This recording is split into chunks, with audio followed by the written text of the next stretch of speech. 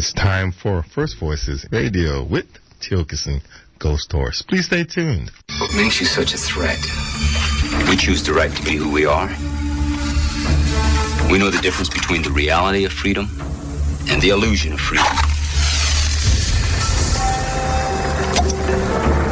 There's a way to live with Earth and a way not to live with Earth. We choose the way of Earth. It's about power.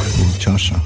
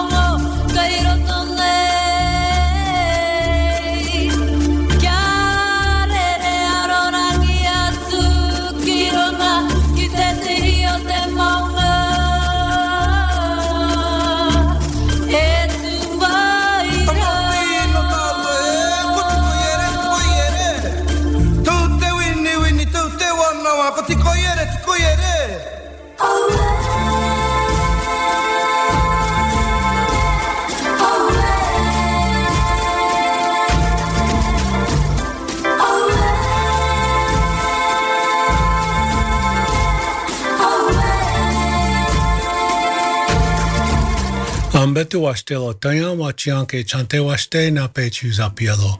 Le chante etaha abogalake le unkipiki he washtelo. Ambetu wita wonia wakan oyate ki wanaki tapo. Ambetu ki le washtekte. You are listening to First Voices Radio and Tiokasin Ghost Horse, sending you greetings in the lands of the Munsee speaking Lenape. This is an all-native hosted, all-native produced First Voices Radio. And Liz Hill from the Red Lake Ojibwe Nation is the producer of First Voices Radio. And we'll be talking with Annamarie Hill, who is an enrolled member of the Red Lake Nation located in northwestern Minnesota. And it was while she was studying music and business at a private women's college in the southern part of the state that she realized the impact of inhumane treatment upon her father and family and became determined to somehow help right the wrongs that had devastated American Indian communities. After graduation, Annamarie moved to the Minneapolis-St. Paul metropolitan area and began a career in the state legislature and government for more than a decade before taking the role of state government affairs director for Red Lake. After lobbying for Red Lake Nation for several years, Annamarie went on to lead the Minnesota Indian Affairs Council as executive director for a decade. And it was during this time that the highly regarded and award-winning Why Treaties Matter exhibit and Dakota Ojibwe language revitalization program were developed. Annamarie Hill currently works for the University of Minnesota Medical School's Duluth campus as a strategy and outreach director. Annamarie is part of the Manti Lab, a research team led by neurologist and dementia specialist Dr. William Manti.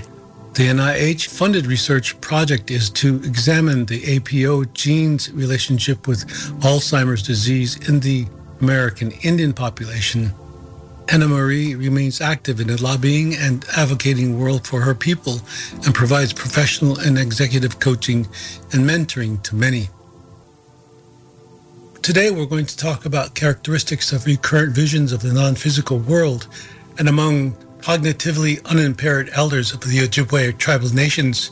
And as we go along, you will see that there were also other Native peoples involved from many tribal nations. This is an article released late October off the JAMA Network Open. In this cross-sectional study, partnering with Ojibwe Tribal Nation in Minnesota, 33 cognitively healthy tribal elders aged 55 years or older were recruited. 16 or 48% reported frequent visions of the non-physical world that generally involve deceased ancestors or human spirits.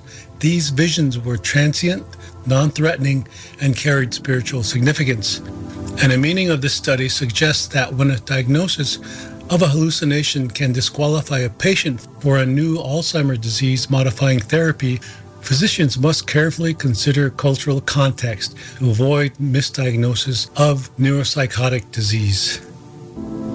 And the complication being the interpretation of hallucinations is the patient's culture or belief system. For example, a person seeing children in the kitchen who have no physical basis would likely be interpreted differently than a monastic individual experiencing a transient vision of a divine being.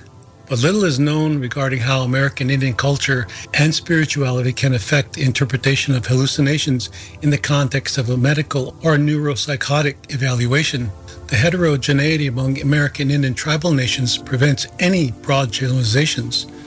In this study, the Ojibwe are the fifth most populous indigenous peoples in the U.S., and the study seeks to characterize spiritual experiences among Ojibwe elders that can inform physicians' diagnosis of a hallucination. And now to explain this report is Annamarie Hill. How we're cognitively conversing about something that seems to be more of like, well, that's just gibberish or mumbo jumbo. And because it really doesn't fit in the Western context of prove it to me and here's the proof. And therefore we can believe it without ever having that spiritual experience that I know that most Native people have. And sometimes it's unexplainable, sometimes it is. And I think I'm going to begin by saying hello, and it's quite an honor to have you here, Annamarie Hill, on First Voices Radio. Welcome. Thank you, Bonjour, and it's good to be here. I just want to start with just a tiny bit more about me. I think the greatest thing I have in my life is my family and my children and my grandchildren now. They're the most important people in my life, and my life is about, everything I do is about them. And I have 3 children. I say have.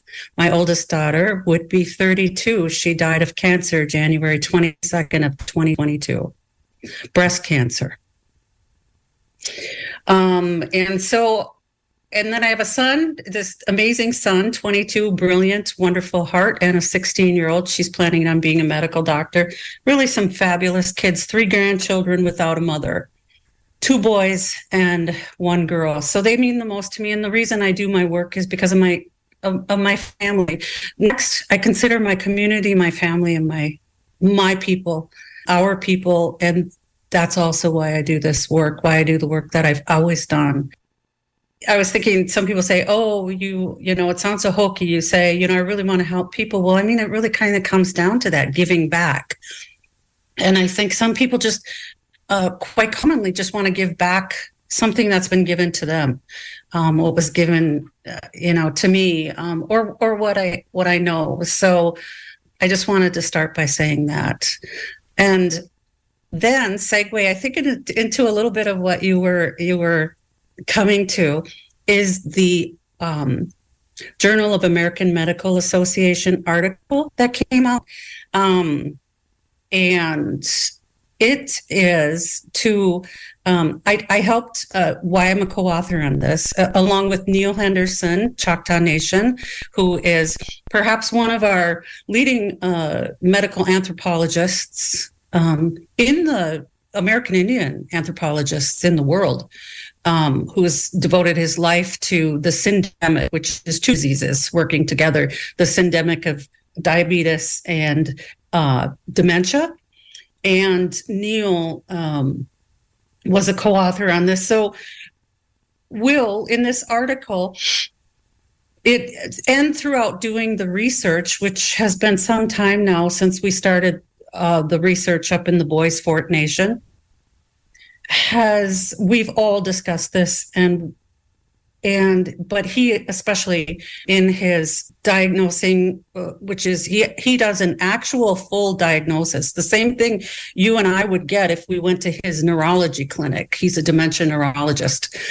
We would get that same one. So our participants, our American Indian participants, are receiving that full diagnosis, which includes the interview. You go through an interview process, which is pretty key. It's pretty good at identifying whether or not we have cognitive problems like dementia or memory is going. I'd hate to take it. I haven't taken it yet. So that's a common.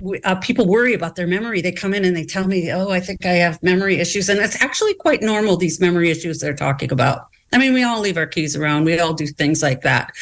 And then they also have an MRI that shows them a scan of their brain. And then part of that is a blood test as well to show that what your levels are. The levels like your vitamin B12, which is really significant in your cognitive abilities.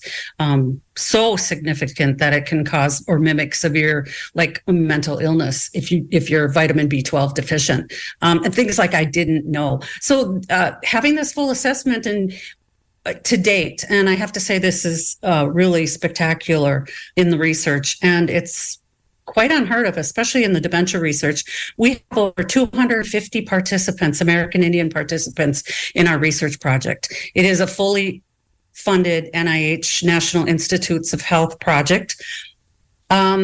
We went into Boys Fort anticipating that there would only be maybe a handful of people, 10 people, 12 people. And we ended up, I ended up turning people away up there who wanted to take part. And it was just a wonderful experience. But to get to the article, his observation, as ours is always ongoing, but he observed very distinctly that many of the visions people spoke about having. So we come in and we get our test. And we talk about, well, are you seeing anything? I imagine, being that I haven't taken the test, I haven't experienced it, but I imagine it's, have you experienced any visions or anything different? And if you're taking the test and going through those questionnaires with the dementia doctor, you might have a family member there with you, and they might say, yeah, Mom is seeing things.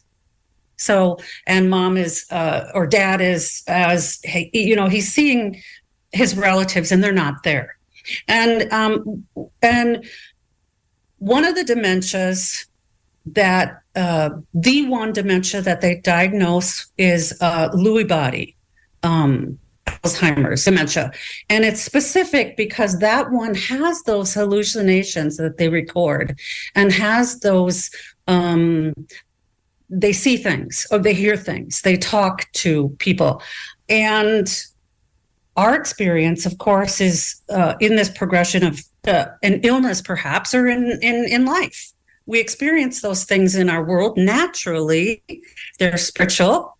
And to us, it's like, well, how can others not experience them? So, and he just made the observation so many times that he brought that concept of writing the paper forward, and he said to Neil and I, he said, what do you think we should do this? And but he is the doctor, and he said we should write on this because our fear, which is ongoing, is that we are wrongly diagnosed due to that cultural difference. And so that is the paper that came out in the journal. I believe time gets away from me. It might have been just last week or even 2 weeks ago. And it's quite a success. I understand. Now, I'm not a doctor, and I'm not a PhD and anthropologist. I'm not any of those things, so I don't write for publication. But he is he's a young dementia neurologist doctor, and wonderful training. He came from the Mayo. He's just got a wonderful background, wise beyond his years. After this long working in what I do, I wouldn't work with somebody who disregarded or didn't show that they, very, very much cared about me or had an attitude or thought that they were better, which you could frequently find at the university level, or you can find even in, greater, the PhD world. You can find that. It's obvious that you can, and everyone knows that. And so he wrote on that, and Neil and I reviewed it, and so did the rest of his staff who are working on it. He's got a team of people working with him, and everyone just loves what they're doing. And we were so excited when they decided that they were going to publish this. This is a really big deal, especially for a new researcher. And the magnitude of this project is just really, it's unheard in Indian country, the size of it. It's unheard of in the dementia world. You don't usually get that many participants. And it's stumping to a lot of people that even this kind of expose to a different world, so to speak, and as you say, almost no information exists.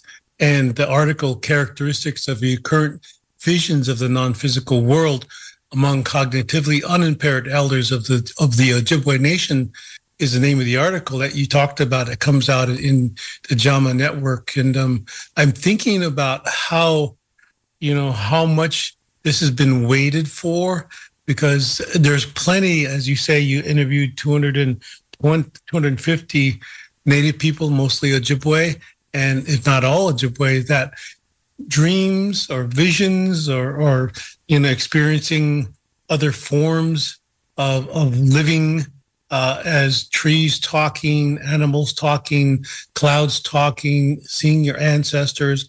All of these seem to be among Native people a very standard way of accepting that there is another dimension, if that's said, and that's not a play off of dementia. Dementia, it's dimensions, and we accept that. But you see, out of the secular dualistic Western world, that's not so acceptable because it doesn't make sense within the box.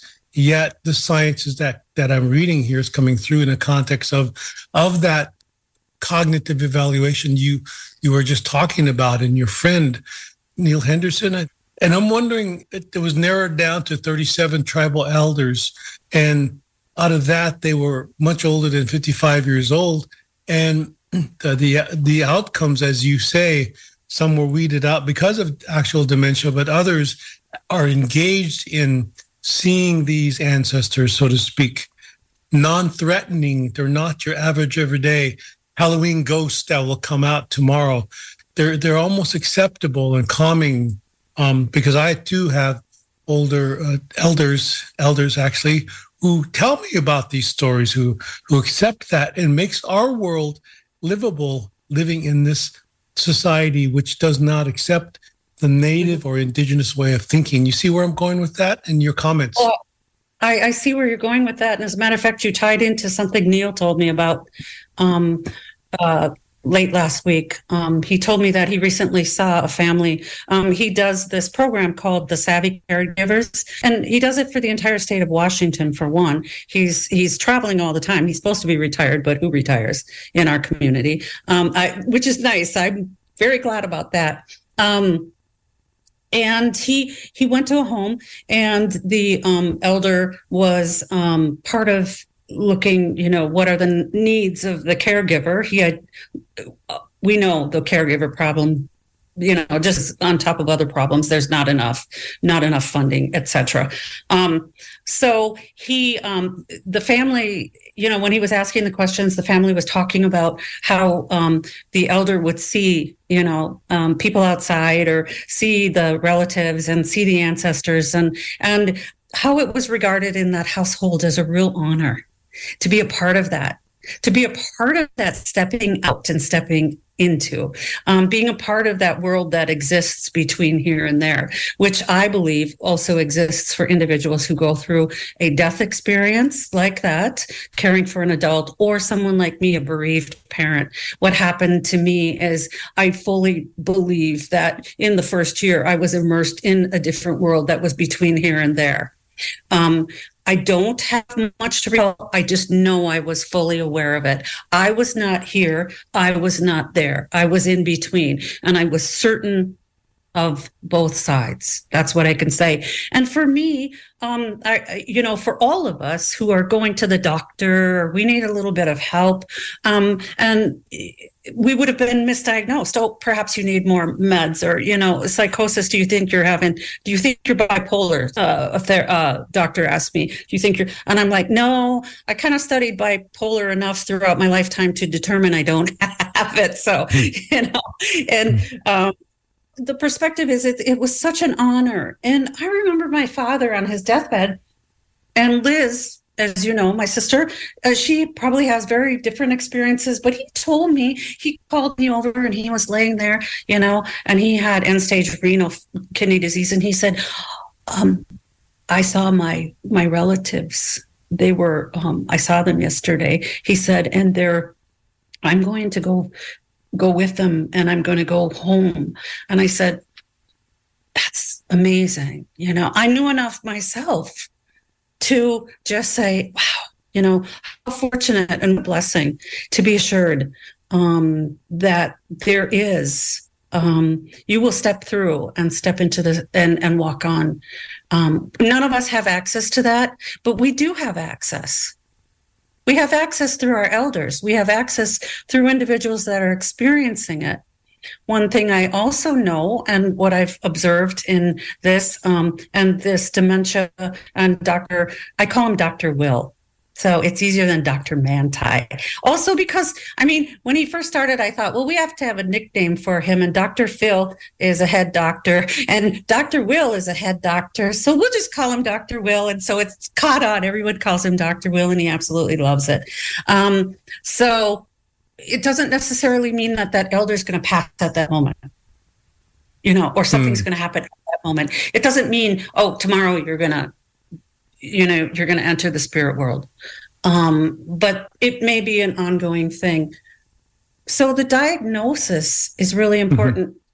You say this is probably a long time coming. I will attest, in all the years I've worked, research with our population, which, by the way, we still refer to it as American Indian in Minnesota for various reasons. I'm led by the state government still, the tribal leadership, and I'm led completely by the laws and the treaties, how they wrote it there. I don't want any mistakes. I was told that by our advisors, our legal advisors.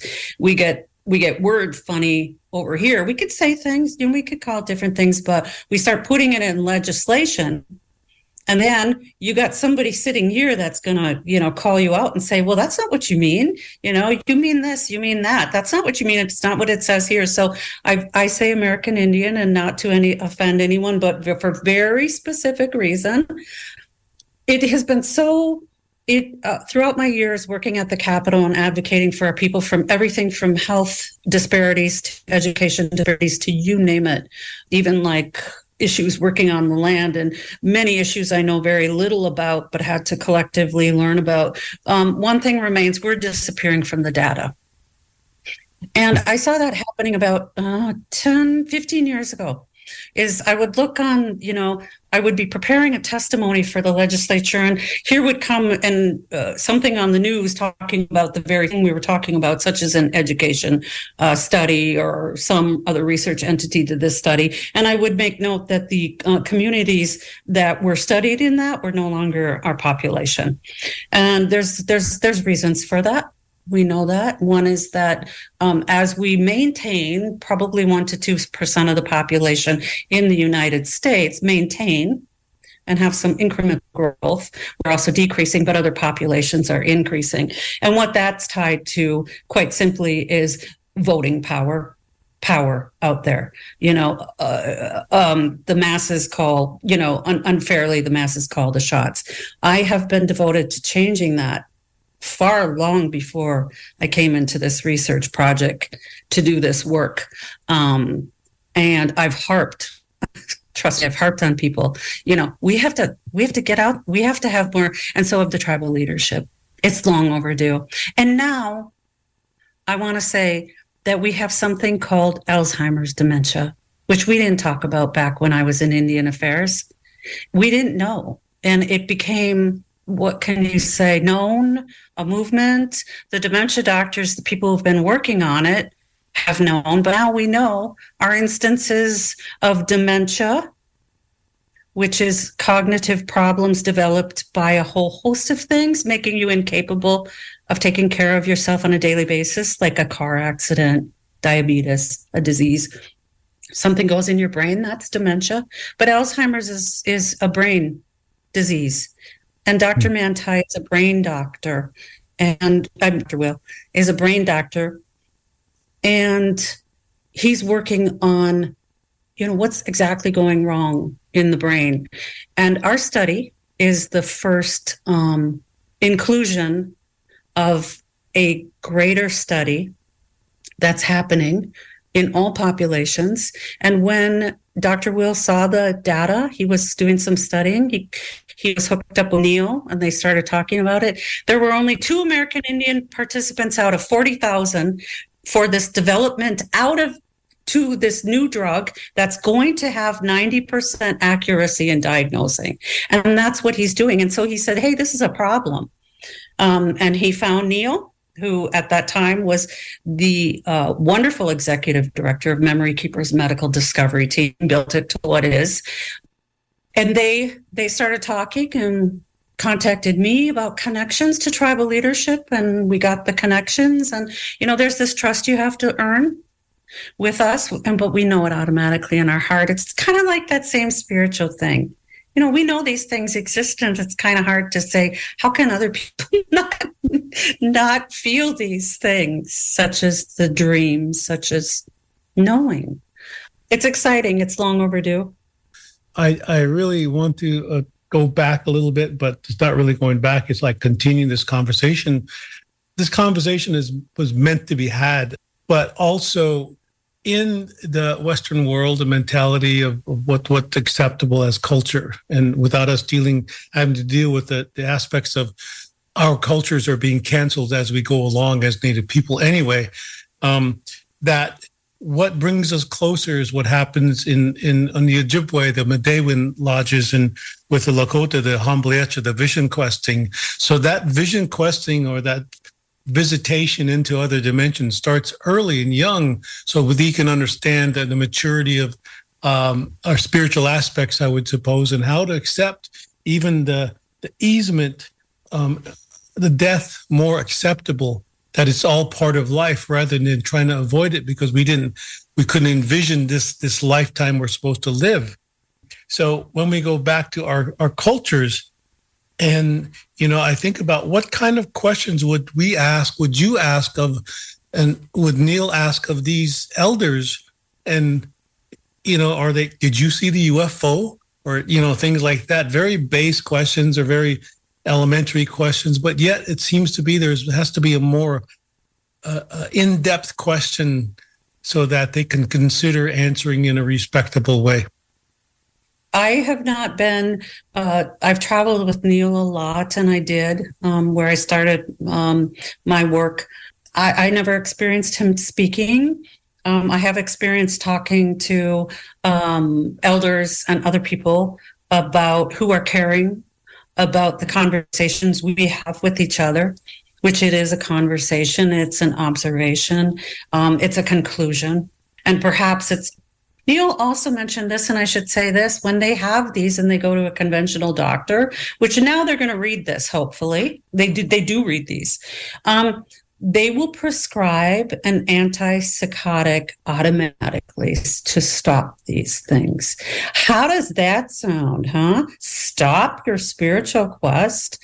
I can't even imagine that in my life, and have never been able to imagine that. But with this understanding, those questions they're asking are going to remain. Okay. So we're going to remain with the regular dementia questionnaire, perhaps at some point develop one that has a broader understanding for our cultures. But there we have a very sufficient one that exists. It's more than the questionnaire. It is the knowing based on the article. And I did talk to Dr. Will earlier, and I said, I can't wait till you are on that lecture place, talking to all our people, talking to the doctors, telling them that we can't have that on top of what else is going on. Is there dementia? Maybe there's something else going on too. But we can't be prescribed the antipsychotic. And I would say, probably in all cases. I've heard of some severe cases of individuals having Alzheimer's disease in their family and severe things happening, such as they leave, they wander off, they are a danger to themselves, and they need constant supervision. But that doesn't mean you prescribe them an antipsychotic to take away their part of their life that will exist and always exists. You are listening to First Voices Radio. My name is Tiokasin Ghost Horse. We'll be back with part 2 with the interview with Annamarie Hill. Stay with us.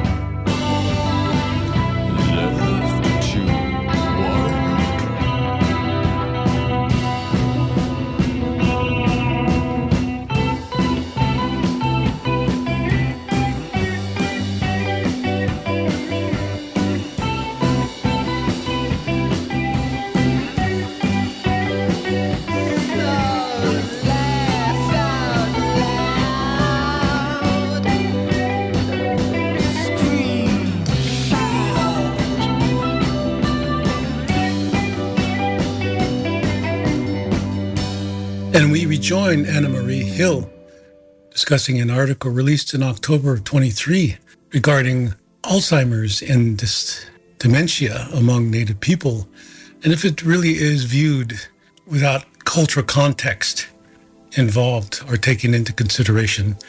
Now back to that interview, and thank you for joining us here on First Voices Radio. So, which takes me back to another question. You know, they heard the saying, it takes a village to raise a child. Mm-hmm. So I'm thinking a little deeper here from when I talk with my elders back home, especially when I used to talk to my mom quite more often than I did, is that she said, no, says, son, that's not it. It takes the land to raise a child. So when I heard that, I was like, oh, how did one grow up? And how are we not growing up when we're not connected or in a relationship with land? The horses, the surrounding so-called environment.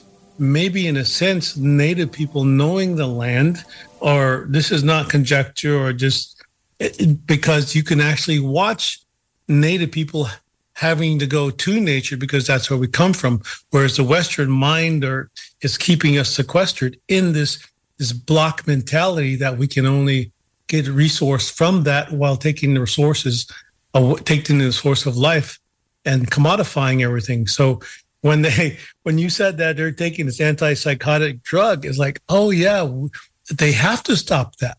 They have to stop us from being spiritual, because if we're not spiritual, then we can be easily religious. On top of the most important thing, I think, arguably, to anyone's life, and one of the reasons, and the reason that my mother is not Native. You probably let, she's a Finlander. And so she's a very unique person. She's very human rights folk, very unique. Taught me a lot. But one of the things she said, which ties into this, I always told, and I would think about that. She said, if we take away freedom, okay, so it's freedom of religion is stated, okay, in this country, you take that away, that one thing away, you might as well say goodbye. Because you know why? People outside in that other box, they equate religion with spirituality. So the dictates, whether wrong or not, we know so many things taught in the modern day evangelical church or church setting, which we grew up in. We grew up in that sort of setting in our small white town. We know their teachings are completely off. But the other world, that dominant society, controls us. So someone gets in charge and says, well, the rest of you got to go because you don't believe like I believe. Which, if you look at the war in the histories of the wars, they say that they're directed by God. And I would say you're not directed by the Creator, because he's not going around killing anyone. And I honestly, that's my belief. I agree. But our connections are so fractured. I think about my very connection, living in the city, living in a suburb. Actually, I chose a place. I was fortunate when my daughter got sick to move back here. So I was here, and during COVID. But I choose strategically what I'm looking at, because I'm in an apartment now, so I can see only a view of the forest. So I'm in the city.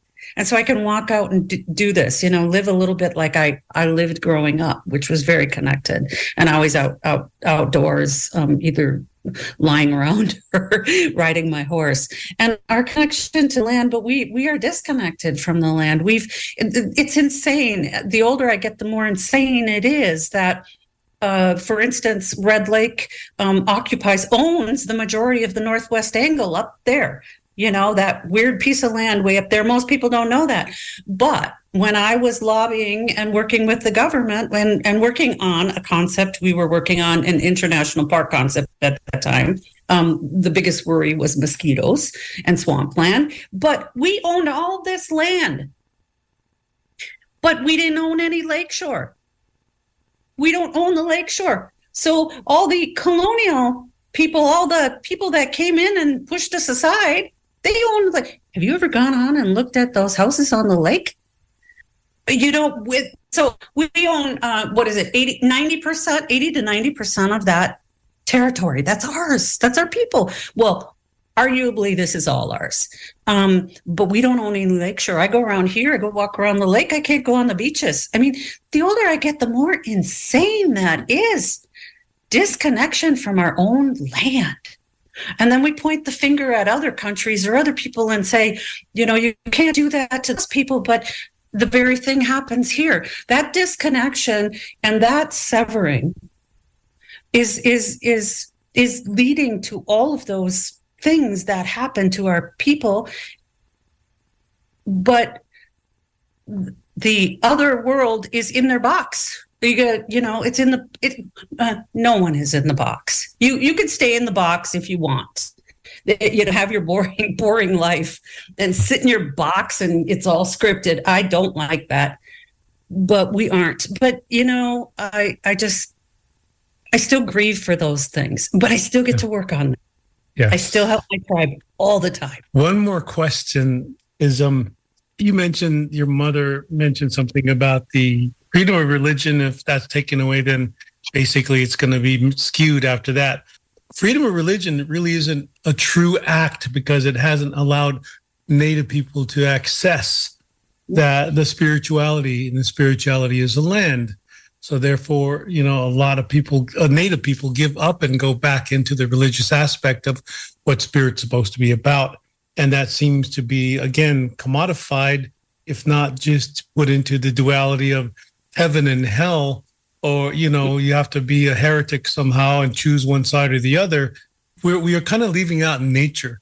to make decisions also, because inherently that's what she does. She gives us food, gives us water, heat, whenever we, and she never gives up giving to us. But we forgot to ask. So I think you talked about the boxes. It's more, again, we're being misdiagnosed in the aspects of spirituality, which is leading to this report saying there needs to be more studies, if not more experience with Native people seeing, envisioning the visions and seeing what cannot be explained within that box. Wow, that's a lot of words there. Yeah. I think in the broader perspective, and coming from my mother, of course, she's, Finnish. So she's different. She would say she wasn't. Okay, let's just say that she's pretty feisty, 92-year-old, and got a good brain, and pretty darn smart too. But I think what she's talking about in the context of that is that's their vision for justifying killing you, for justifying taking over, for justifying conquering you. It was a justification when they came here and they said that this is what their God, Jesus Christ, would want, which is completely inaccurate if you study anything about that history. That's complete misrepresentation, but the justification. People justify what they're doing because they say, God told me to do this, And that one little thing, when was the Freedom of Religion Act? It was quite late, wasn't it? I know Citizen Act was 1924. I mean, that's insane. I mean, absurd, so insane. So these things are mind-blowing. But the Freedom of Religion Act, was it the 70s? It was late, ridiculously late. And we've all experienced that our ceremonies, our saging, our smudging, our anything, which is similar to the churches out there, the people that are doing out there. I mean, all the church ladies are taking out their essential oils and potions, and they're doing all their healing. Okay, why are we, heathens, and why are we heretics? And why isn't that seen? Because why, I think, and the disconnection from the land, and this is just a brief, why. Our disconnection from the land, we can't feel it so much. We can't feel it so much. We get sick, we can't feel it. I'm disconnected, I can't feel it. I don't even do things like, well, I'm not going to do it today, it's about 30 degrees, but go outside and walk barefoot. Yeah. Afraid I'm going to step on something that's going to hurt me, because it's all everywhere, the destruction. We can't feel it, but we are feeling it. Our Mother Earth and our creation is going to rebel and is rebelling naturally. I would rebel against somebody who could continually tore me down too. I do, right? We do. And that's a part of who we are, the greater understanding. The best thing an elder told me years ago when I was in the debate of all these fabulous debates of politics and beliefs and religions and spirituality, you got to consider all of that when you're lobbying. You got to consider the whole picture. That's what helped me, the whole picture. Elder said, well, the Creator is a mystery. It's a great mystery. It's the greatest mystery. And that's, yes, and the mystery. And so if we accept on any realm that there is that mystery of the creation, that the Creator that we can't see, how can we not accept that somebody has visions? Somebody like me, I can't tell people what I experienced after my daughter passed. I can tell Liz. I can tell my kids, I can tell my people in Red Lake, they nod their head like you. Of course, you did. And this is why, and that's healing, not giving me an antipsychotic, for God's sakes. I would say it is about community, but community-isms, what we're going through, as one of my elders would say, tinker, and community-ism. And to add to your story, my grandfather was born in the 1800s, would dig a hole in South Dakota where there were the dams after TVA came through, Tennessee Valley Authority. Well, they would take one of these dams and there's water in there. In the wintertime, he would dig a hole in the ice, take his soap and jump in for 20 minutes and scrub. And that's how hardy that generation was. this is how far we've gotten away. Good talking with you. Yeah. And so good talking to you, get that perspective. Thank you for being part of that study, and thanks to Neil. I do want to say that it is the study currently in Minnesota, and it's funded for the American Indian tribes, people 55 and older. We have people from South Dakota. We have people from someone from New Mexico, Arizona, who came and asked, a tribal leader actually, from one of the places there, and they said, and there is no restriction on that. There's no restriction on that. So one of the ladies, she was 83. She came from Rosebud, and she drove all the way, and she drives, and she's driven twice to see me, to come visit, and she's just as capable as ever. My body is slowing, but I'm a lobbyist too, she says, and I'm starting my own nonprofit. I don't like this sitting around. And what a beautiful thing, huh? Isn't that typical of our people? I just find that really typical. We're not going to sit around and just or go like boating or I'm sorry. That's good.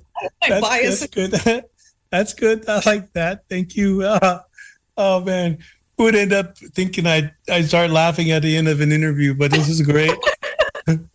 Well, there's many things to laugh about and many things to have fun about. And I tell you what, you come down to that, I would love you to come visit. I would love you to come down there and visit. You come down to that Minnesota Chippewa tribe, which Red Lake's not a part of, but you come down to that building in one of the roughest parts of Minneapolis on a Tuesday and sit there with all of us. Boy, I tell you, there's the laughter. People coming in to see Will now. But there's Denise, the cook. She usually makes a huge meal. Boy, does she love serving us. And we come in and we eat and we laugh and we talk. And that's the extent of my hard work being a community collaborator. That's great. I have to convince people that this is the right thing to do. But I can, because I believe it. It is the right thing to do. Okay. I believe so. Thank you so much for being here. It's an honor having you on First Voices Radio, and thanks for just the conversation. Sure. I appreciate it very much. Thank you. And thanks goes to Annamarie Hill and taking time for joining us here on First Voices Radio. And thanks goes to Annamarie Hill, who is an enrolled member of the Red Lake Ojibwe Nation in Minnesota. She currently works for the University of Minnesota Medical School's Duluth campus as a strategy and outreach director, and is part of the Manti Lab, a research team led by neurologist and dementia specialist Dr. William Manti. We discussed the article written in October 2023, which he co-authored, Characteristics of Recurrent Visions of the Non-Physical World Among Cognitively Unimpaired Elders of the Ojibwe Nation. And you can find the article in the JAMA Network Open 2023 under jamanetwork.com, released on October 18th of 2023. Again, thank you for joining us here on First Voices Radio.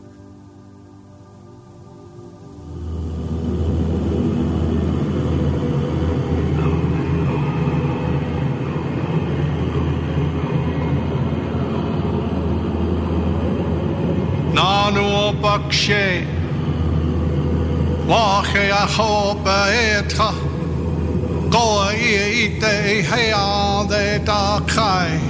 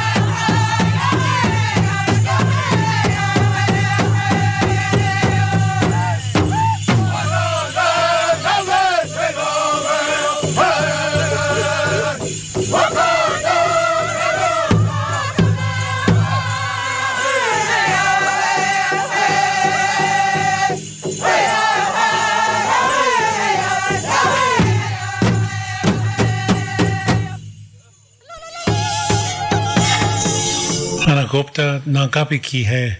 First Voices Radio, Wopila Tanka. We appreciate you all for listening. And we don't have a word for goodbye in Lakota, but we do say this. Doksha ake wachiankinkte. Meaning I'll see you again eventually, but surely. My name is Tiokasan Ghost Horse. You have been listening to First Voices Radio.